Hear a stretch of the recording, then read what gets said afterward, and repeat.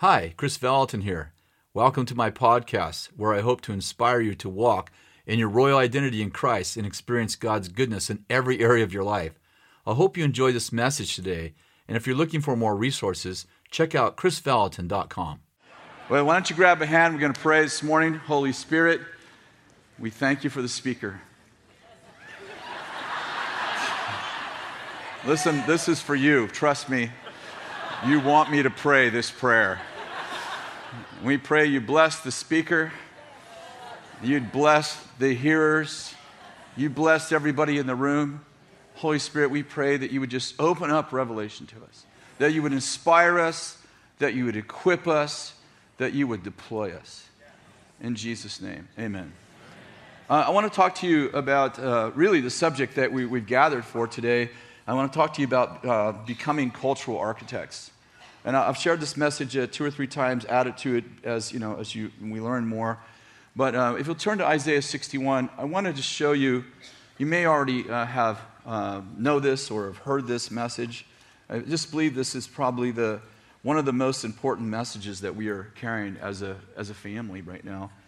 Isaiah 61, I'm sure you'll recognize these verses right away. This is what the Jewish rabbis call the Messiah's mandate, and it's also our mandate. And it begins with, the Spirit of the Lord God is upon me, for the Lord has anointed me, to preach the good news to the afflicted, to bind up the brokenhearted, to speak release to captives and freedom to prisoners, the favorable year of the Lord, the day of vengeance of our God, to grant all those who mourn in Zion, and give them a garland instead of ashes, a mantle of praise instead of the spirit of fainting. How many of those actually a spirit of fainting? There is a spirit of fatigue. That they might be called oaks of righteousness, the planting of the Lord, that he may be glorified. And so there's 3 verses about the captives, the fatigued, the brokenhearted. That word brokenhearted actually in the Hebrew means shattered minds. That God is healing the shattered minds. He's setting the captive free. He's restoring all these different groups of people. But verse 4 is actually a verse that I've had in my vocabulary for years, and it says this: "Then they shall rebuild the ancient ruins. They shall raise up the former devastations and repair ruined cities, the desolations of many generations." And the point that I'm making is that God wants us to be healed. He wants us to be whole and happy and abundant life. We know this. But once we get whole and healthy and healed, we are commissioned to rebuild cities. I think this is like a piece that every single person, like, I don't know how I can rebuild a city. You are commissioned to rebuild cities as soon as you are whole, as soon as you are restored. Once you get personally restored, you have a corporate ministry of restoring your city. And I want to just prophesy to you that you were born to be a cultural architect. That there is actually a war over who gets to shape culture and influence history.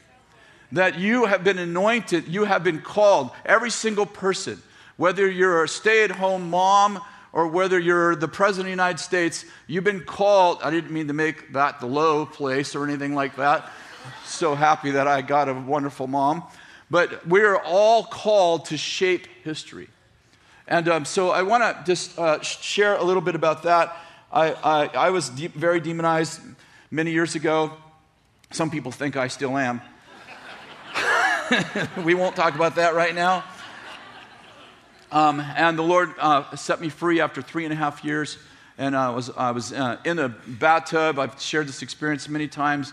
I was in a bathtub about 1.5 years after my nervous breakdown. And how many of you know that once the Lord drives out the demonic spirit in your life, there's still some rebuilding that needs to be done? If you have a robber that breaks in your house and he does a bunch of damage to your house and they catch the robber, you still have to restore the house. And so I was in this process of being restored, and the Lord was restoring my identity, and my confidence was, of course, at an all-time low. And just being restored, and I was just laying in the bathtub praying, which was kind of my custom and for years. And the Lord came in the bathtub, trying to, yeah. And he was walking on the water. And I was so afraid to walk with him. Sorry, he came in the bathroom. I saw him with my eyes. I've actually only had 2 of these encounters my entire life. This was many years ago, probably around 38 years ago. And he began to talk to me about my future. And I didn't tell anyone, even my wife, for more than a year. But he said to me, you're going to be a prophet to kings and to governors and prime ministers and presidents, and you're going to shape the course of history, and you're going to cause the kingdoms of this world to be the kingdom of our God. And then he turned to leave in the vision. He turned to leave the room, and he turned back, and he walked over to me and pointed right in my eyes. I could see the world in his eyes, and he said this to me. He said, history will tell us if you believe me. That actually shaped much of my theology, because I think Bill shared on it last night, that God's prophecies are your potential. But you have to partner, I think you said something like this, but you have to partner with your potential. God said to me, basically, he's like, this is my prophetic declaration over your life. This is my destiny for you. But in order for you to see this happen in your life, you must walk it out. You must cross the chicken line. Hello, how many know your destiny lies on the other side of your fear? I believe that the dogs of doom stand at the doors of destiny. Oftentimes, most Christians don't come in their destiny because when the dogs start barking, they back up instead of kick them in the teeth and keep going. By the way, the devil never protects something that isn't a treasure. Good word, Chris. All right. And the Lord began to talk to me about shaping history. Nothing happened in my life for many years. I didn't get another prophetic word about speaking to kings. And as a matter of fact, when you first get a prophetic word, are you like this? You're like, oh, the president's going to call me. President Reagan's going to call me. He's like, I heard you had an encounter in the bathtub. And the Lord came walking on the water. Nothing happened for years.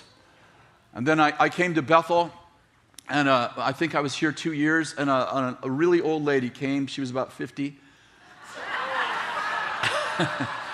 That was for the millennials, Anybody over 30 is like ancient,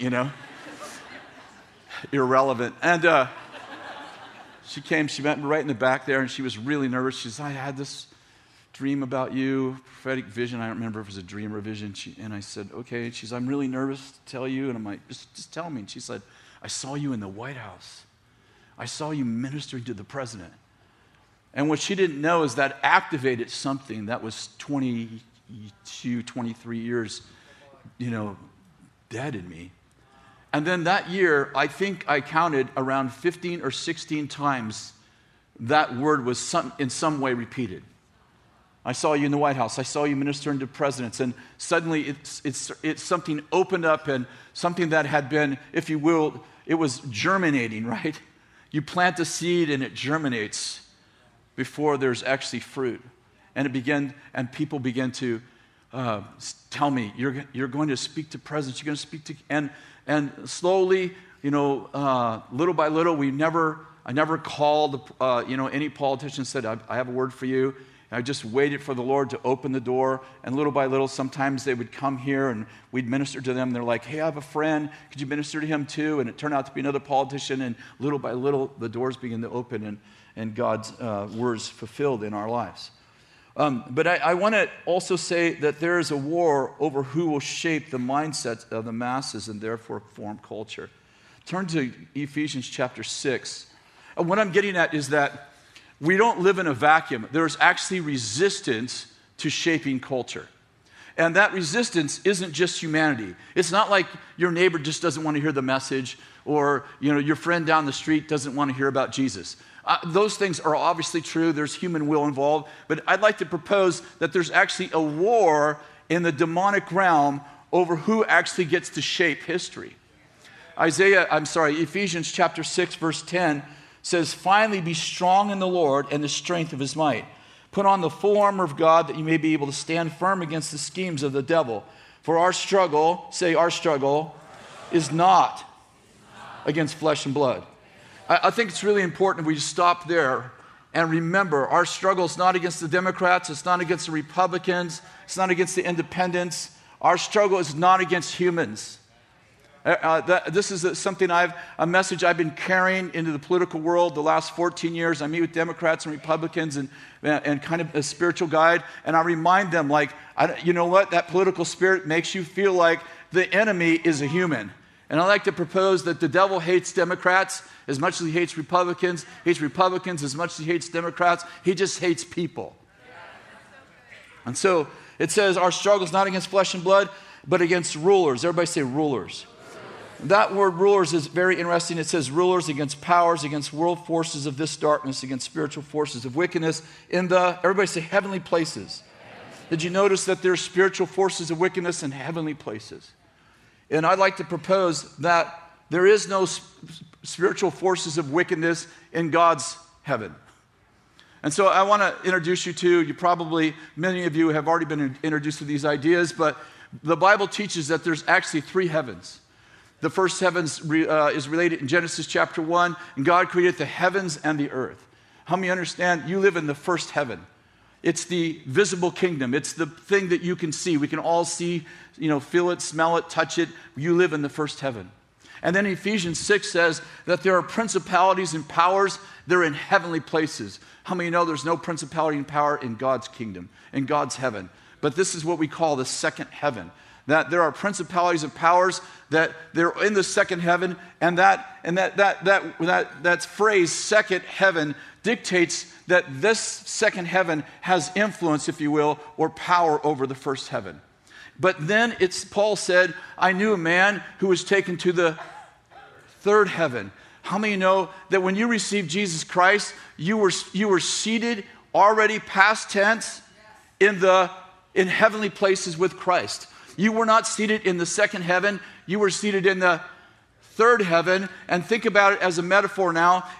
It says that Christ, when he was raised from the dead, he was seated in the third heaven. He was seated in heavenly places. And he says, and they put all authority, every name that's ever been named, Ephesians chapter 1, under his feet. How many know he's the head, you're the body? Right? The smallest toe is still over the second heaven. You have authority over the second heaven. How many know the second heaven only has authority over the first heaven if you don't sit in your rightful seat? There's this in Ephesians 6, which we just read, for our struggle is not against flesh and blood, but against rulers. I just want to take this one, rulers. I don't think Paul was saying that he was struggling with the demon. I want to be clear that in the demonic realm, there are levels of evil. Jesus said if you cast out a demon, 7 spirits more evil than the first will return. Yeah. I propose that there are levels of demonic authority in the second heaven realm. When Paul said our struggle is not against flesh and blood, but against rulers, against powers, against world forces of this darkness, I believe he was talking about that he was wrestling against principalities, not against common demons. In other words, world changers struggle against world forces of darkness. This first demonic prince is very interesting. The word rulers, some of your Bibles would probably say principalities in the first one. God has, our struggle is not against flesh and blood, but against the first one, probably if it's New International, it'd say principalities probably. That word, actually rulers, principality, it's actually the Greek word origin. Origin. Follow me for a minute. Origin. Let me show you where this word is used again. When Paul spoke to the Philippians in chapter 4 of Philippians, verse 15, he said, you yourselves know, Philippians, that at my first preaching, the 2 words, first preaching, are actually the one word, origin. Okay, like, Valentin, where are you going? Demons are named after the influence they have on humanity. For instance, when Jesus cast out a deaf and dumb spirit, you remember it says that Jesus cast out the deaf and dumb spirit and the boy could hear and speak. Because the name of the demon was named by the influence it had on a person. Are you with me? So we name people John, Bill, Chris, whatever. We're just saying, we just like the name. But in the demonic realm, demons are named after the influence they carry. Are you following me? So this demon is named Origin. What does that mean? And Paul said that he spoke to the Philippians the first preaching of the gospel, or if you will, he was speaking the origins, the beginnings, the foundations. Are you with me? So what does the spirit Origin do?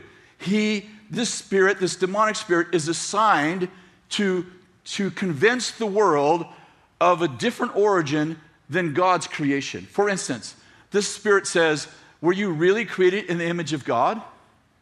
Maybe you were an evolutionized ape. And this spirit takes something completely irrational and makes it feel rational because it's not coming from the rational mind, it's coming from a demonic spirit. Oh yeah, that just makes perfect sense. Can you imagine if I said to you, nobody made this building? Oh, it sounds crazy, but it took billions of years. Isn't it strange we add the word billion to something? It makes total sense. Oh, yeah. Like two Volkswagens, they just collided back and forth, and a Corvette drove out. Oh, it sounds ridiculous, but it happened over billions of years.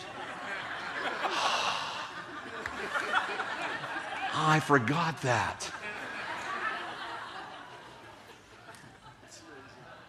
The Big Bang Theory, it's like matter. I don't know if you know much about this Big Bang Theory, but this matter had this big collision and boom. But my question is, where did you get the matter? See, it matters. See, you have to take God's matter to even get to evolution. Because Hebrews says that God made from the invisible what is now visible. God made from the eternal what is now finite. So you even have, where do you get the matter so that you can have a collision? You have to steal it from God that you don't believe in. It sounds crazy, but it happened over billions of years. How about this one? Is that a baby or a fetus? See, Origin changes the idea of the original. We used to ask, is that a boy or a girl you're pregnant with? Now we have to ask, is it human? That one may not be human. The Constitution may not protect that one. You may just be pregnant with a fetus. How about this one? Are you really a boy? Maybe you're a girl. Or you may have a penis but still be a girl. Sounds perfectly logical. It's against your biology, against your genealogy, against your psychology, but you know what? If you feel it, you are it. Makes perfect sense. Happened over billions of years. See, all these things, they make no sense unless you're under the Spirit that is changing the origins, the first preachings, the way you see life. Do you understand? When Paul's talking about, I came to you to speak the origins, he was talking about, I'm sharing with you, this is the beginnings. This is how you view the entire world. God is good all the time, for instance. How you know? God is good all the time.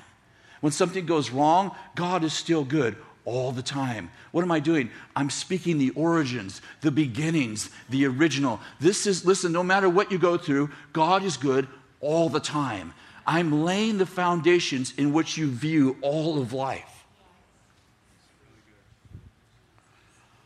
2 Corinthians 10:3 says, for though we walk in the flesh, we don't war according to the flesh. And for the weapons of our warfare are not carnal or not of the flesh, but divinely powerful for the destruction of fortresses. Let's stop for a minute and just repeat this one thing. Our battle is not people.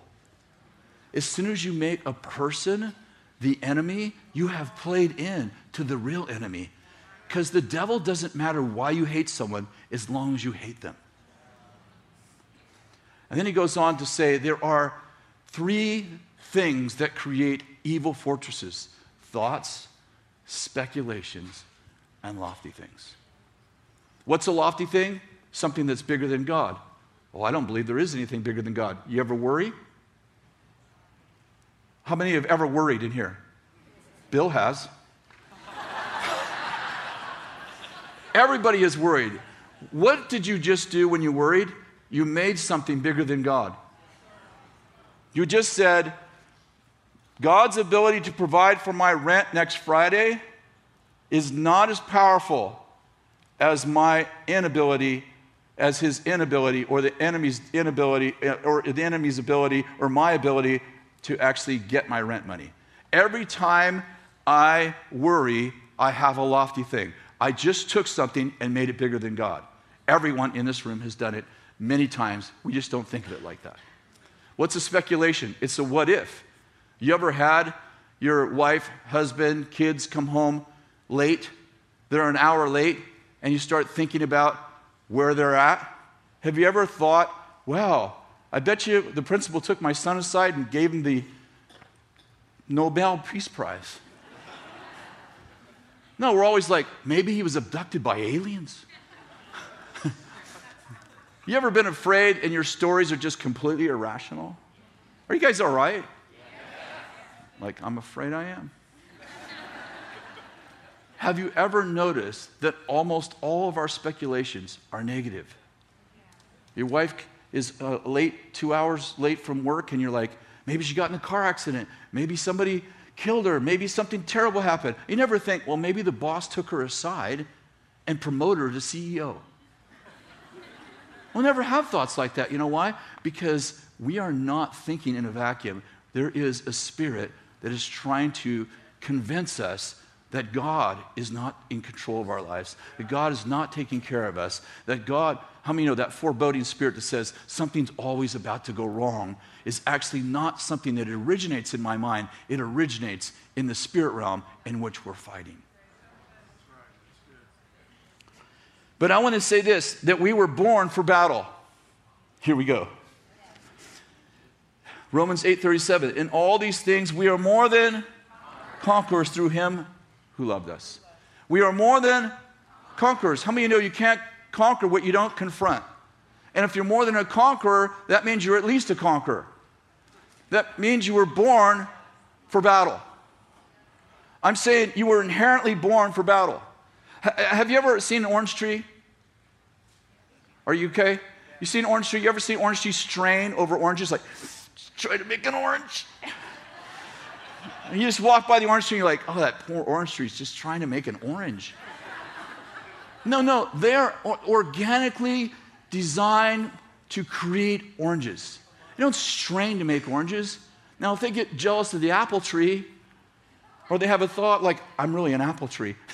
Anyway, you know, it's just 2 Timothy. I don't know why people don't like me. 2 Timothy chapter 2, verse 3. Listen to this. Paul to Timothy. Suffer hardship with me as a soldier of Christ Jesus. No soldier in active service entangles himself in the affairs of everyday life so that he may please the one who enlisted him as a soldier. How many know you're a son or a daughter, but you're in the army of God? I'm in the army of God. And the safest place to be is wherever God sends you. I was thinking about 2 Samuel chapter 11. It's a story of King David, and you'll remember this story. It says, it opens with this statement. In the spring, when kings go out to war, David sent Joab. You know what the rest of that story is? David's hanging out on the top of his castle, looking down over Bathsheba taking a bath. She was Bathsheba. Today she'd be Shower Sheba. She's taking a bath, and it ends up in an adulterous relationship, a child born out of wedlock, and the death of Uriah. You know what Uriah's name means? His name means, God is my fire. And I'd like to suggest that when David killed Uriah, David's kingdom, the fire of David's heart and life was going out. And my point is, why was David under siege? Because he was supposed to be out to war. In the spring, when kings go out to war, he sent somebody else. The safest place to be is where God sends you. Like, I want to stay in a comfort zone. How many know in times of peace, awesome. But when God sends you to war, the Comforter goes with you. And I'd suggest that the Prince of Peace will crush Satan under your feet, and therefore sometimes peace only happens through warfare. I'm saying this because I believe that the 21st century church is addicted to comfort. We are addicted to comfort. You probably, I don't know if you're aware of this, if you're from California, and many states now and many countries, transgenderism is becoming normalized. Transgenderism simply means that that a boy thinks he's a girl or a girl thinks she's a boy. And now in California, as of 2016, we passed legislation that created curriculum so that we've taken away all the pronouns he and she in our curriculum. The 2019, just 3 months ago, the curriculum was released. For the first time, we get to see what the curriculum is. It's been released over our public school system. And by the way, they just passed legislation so our kids cannot opt out of public school sex education. And they're teaching our 5-year-olds that you might have 2 daddies or 2 mommies, and that your sex is not defined by your genetics. So they're teaching little 5-year-olds, you might have a penis but still be a girl. You know why this happened? It happened because Christians didn't vote. Let me tell you what the statistics are. 27% of all Americans say, in America, all people in America say that they are Christians. 27%. Out of those, 48% of them are registered to vote. Out of those, 17% vote in a presidential race and only 12% in every other race. Now, you think about it, the gay activists, 3% of people in America identify as being gay. 3%. You know why the gay agenda is dictating how we live? Because they actually vote. They actually care. And I have a feeling, I'll tell you this one last part that probably should wake you up. You may not know this, but if you're a citizen of California, you don't actually own your children. The government does. You are stewards of your children. Your children can have a sex change without your permission. And by the way, and they have to have 12 months of therapy. If they go through that therapy successfully, they can have their penis removed, their breasts removed, and they can start therapy to become a man, become a woman. And if you try to stop it, CPS is ordered to take them from your home. Yeah, children. And by the way, they're trying to pass a bill. It was being discussed 2 days ago when I was at the Capitol, and that any book, any teaching, anything that does anything except for affirm transgenderism is illegal in California. You know how that all passed? Because we didn't vote. Do you know that most of the transgender bills passed by less than 5,000 votes in California? 5,000 votes. There's 11,000 people in Bethel.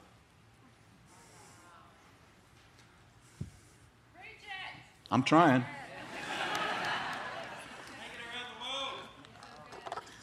I'm simply saying that the battle's not bigger than us. We just don't go to the battle. We're addicted to the palace. I love the palace, but how many of there's times of peace and there are times of war? And the worst place to be in a time of war is sitting in the palace, sipping suds, when we should be out in the battlefield. Listen, I'm not against anybody. I just want to be clear. I think God gives people permission to sin. So I think that Christians are notorious for cutting down the second tree and calling it sanctification, and God calls it control.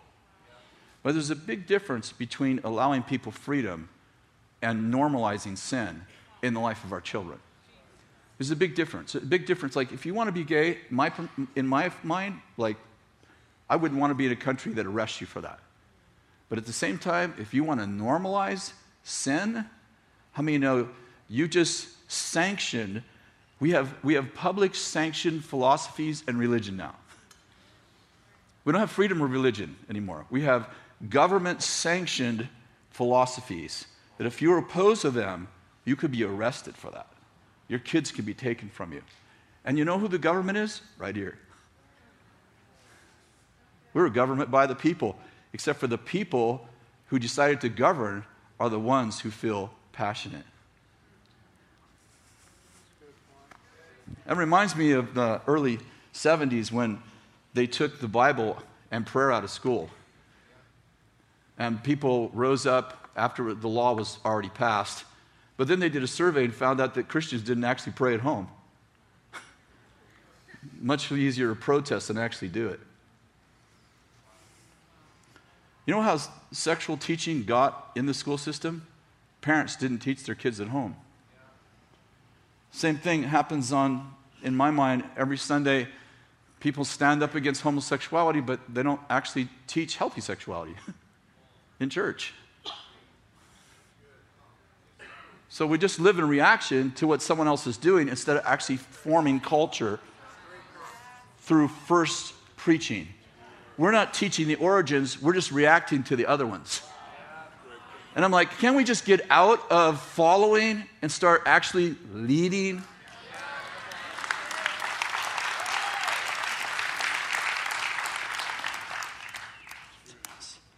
There's a very interesting passage in Matthew 25. Do you ever have passages in the Bible that they're kind of like speed bumps?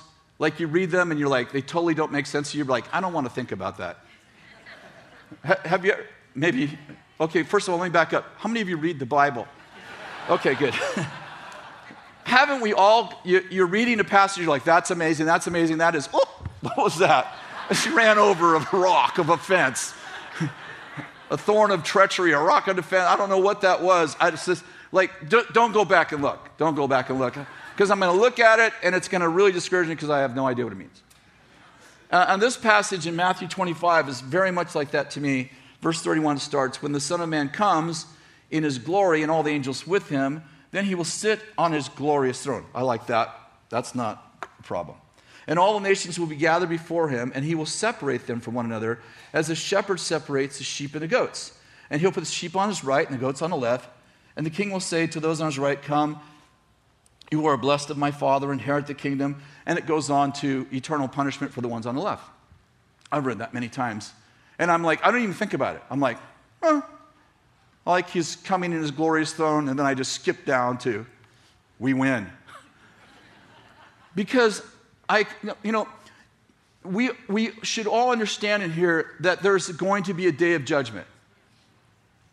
That makes total sense to me. That's never been a speed bump. I get it. I'm going to answer to God for how I lived. And hopefully in our lives, according to the scripture, the things that we've done that in sin are under the blood, and it's called a great and terrible day of the Lord, depending on who you live for. That makes total sense to me. Here's the part that doesn't make sense to me, has never made sense to me when I read this passage. So not only am I going to have a personal judgment, but I'm going to be judged with a whole bunch of other people. Like, what if I'm a sheep in a goat nation? Like, is it like, how do I know what nation I get judged in? Is like the one right before I die? I'm like, I want to make sure like I get in the right nation. Because, I don't know what your nation is, but I don't know if my nation's a sheep nation or a goat nation, but maybe I just want to go to Israel because I think God said something about they're going to be sheep. So I was like, before I die, if I get sick, I'm like, fly me to Israel. Like, it doesn't seem to make a lot. I'm like, I can't make sense out of how God would judge a people, like a whole group of people, by the land they're on. And then one day, this real recently, just a few months ago, I was reading that, and I was doing what I always do. I'm like, okay, I can't just skip chapter 25 because it's in my reading for the day. And I'm reading it, and I felt like the Lord said, slow down and ask me questions. And I started realizing that there can't be corporate judgments without collective responsibility. And God wouldn't hold me accountable for something he didn't equip me to influence. And therefore, we are responsible for the mindsets of nations because we're called to influence the way they think. And my point is this, is that if I'm a sheep in a goat nation, God put me there not so I'd be judged with the goats, but so that I'd convert the goats to sheep. I'm saying God says you have collective responsibility. We do think as a people group. Like, it is true that like sheep, we go astray. You know, like sheep, we go astray. We innocently look at each other's butt and hope there's a shepherd up front. Well, Mildred, 99 sheep can't all be wrong. You know what I'm saying? We don't even know if there's a shepherd up front. We just blindly follow people, and God says that we actually think collectively. Think about this in the Old Testament. How many of you read the book of Kings? 1st and 2nd Kings. And it says, and there's a wicked king, and it says, and all of Israel went after Baal. Right? It doesn't say they pretended to, it says they did. And then suddenly, like 4 kings later, they finally get a righteous king. And it says, and all of Israel serve the Lord. It doesn't say they faked it, it says they serve the Lord. Like in that day, one guy's relationship with God or one guy's relationship with a demon infected the way everyone thought. They had collective reasoning. We call it a corporate mindset. My point is, if we're going to be judged collectively, that means we have authority collectively. That means that if I'm righteous in a bunch of wicked people, that I have the power, like leaven, to make every evil thing rise to God. Like if you put one little mustard seed in the garden of God, how many know that mustard seed's small, but it takes over the garden? I'm simply saying you are more than a conqueror. You are not alone. Think of Daniel and Shadrach, Meshach, and Abednego. You got 4 guys, they're POWs. They've been taken captive. Nebuchadnezzar has destroyed their country, tore down the temple, and taken a whole bunch of people captive. But he makes one strategic mistake. Nebs does. He brings Daniel, Shadrach, Meshach, and Abednego into leadership. And you know the story. Over 70 years, those 4 young men who become old men in that kingdom, they shift the course of Babylon. Babylon, that's in Revelation, is still the symbol of evil. They shift Babylon towards the kingdom. Nebuchadnezzar finds God, right? His son refuses to serve God and dies right there. And Darius, the Persian king, ends up being influenced by Daniel. How many know Daniel serves in a Babylonian kingdom and then a Persian kingdom? Darius comes in, the last king that Daniel served. Daniel serves Darius till the 70th year of release. Cyrus. Cyrus hears the prophecies of Jeremiah that Daniel goes, look, your name's in the book, dude. You're supposed to let us go, and it's the 70th year. Cyrus doesn't just let the people go back. He did what Jeremiah never prophesied. He funded the entire rebuilding of the temple, which was never prophesied. And you know what else happened? Cyrus wrote the Bill of Rights that is now in the United Nations, that is used as the first preaching of the United Nations. It is the charter for all the United Nations. It was written by Cyrus, who was mentored by Daniel, who was a POW in a foreign land. What's your problem?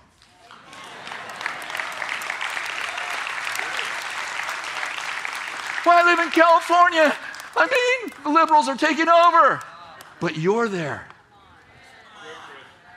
Daniel was not filled with the Spirit. Daniel was not born again. Daniel did not have the mind of Christ. And yes, he had advantages, but the least in the kingdom is greater than everyone that lived before John the Baptist. You only think you're powerless because you're listening to the wrong spirit.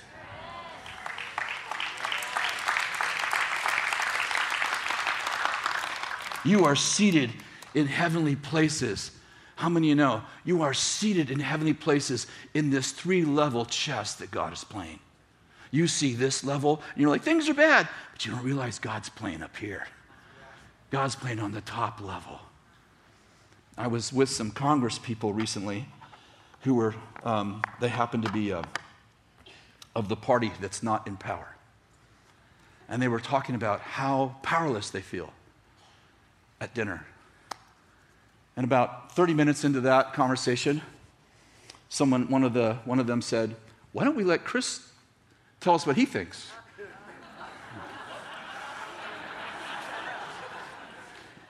My passivity is famous. So I pointed to each one of them, you're wrong, you're wrong, you're wrong, you're wrong, you're wrong, and you're wrong. And the gal that was sitting next to me, I talked to her for about 20 minutes. She said, tell him about that 3 thing. Tell him about that 3 thing. I said, oh, that 3 thing. I told him about the 3 heavens. And I said, you're seated in heavenly places with Christ. And the first guy goes, where is that in the Bible? He's read the Bible every day of his life and never saw it. I read it in 3 places to him. He said, I read my Bible and never saw that myself. I said, not only are you seated in heavenly places, but you're a Romans 13 leader. You know what that means? That you've been anointed by God to lead people, and you're the only humans who God says you better fear. You know you're not supposed to fear any human. Proverbs says that fearing humans is a snare. In fact, and 1 John says that perfect love casts out fear. But you know the only humans we're supposed to fear, that we are anointed to fear, are civil government leaders. It says, give fear, render fear to whom fears due. Read it for yourself, Romans 13. That literally God says, they are so anointed, you should be afraid of them. I said, that's you guys. You're the only ones who don't know that you've been called by God to lead. You're not disempowered by the Democrats. The Democrats aren't your problem. The spirit of the power of the air is your problem, but you sit above him. He's under your feet, and they said, tell us more about that. So we spent 3 hours talking about the fact you are seated, you believe in the rapture. Probably there is one, but I can say there's already been one. Because when I received Jesus, I already got called up. I'm already seated in heavenly places. I have authority over every principality and power. There is a war over who gets to shape culture, but only one people who has been anointed to do it. The others are trying to steal our authority. God bless you. Stand, please. Jesus said, I'll remind you in Matthew 28, all authority, everybody say all, has been given to me in heaven and on earth. Therefore, make disciples of all nations, baptizing them in the name of the Father, the Son, and the Holy Spirit. Teach them everything I taught you. What you learn is relevant to government leaders. Lord, we bless your people, and we remind them that they've been called to not just make disciples of people, but to make disciples of all nations. They've been commissioned, they have been equipped, they have been protected, they have shields all around them. They were born for conflict, and we bless them that we would be the cultural architects of this 21st century. In Jesus' name, amen. God bless you. Thanks so much for listening to my podcast. If you want to find out more, read my blog or listen to the previous podcast episodes. Go to chrisvallotton.com. Have an awesome day.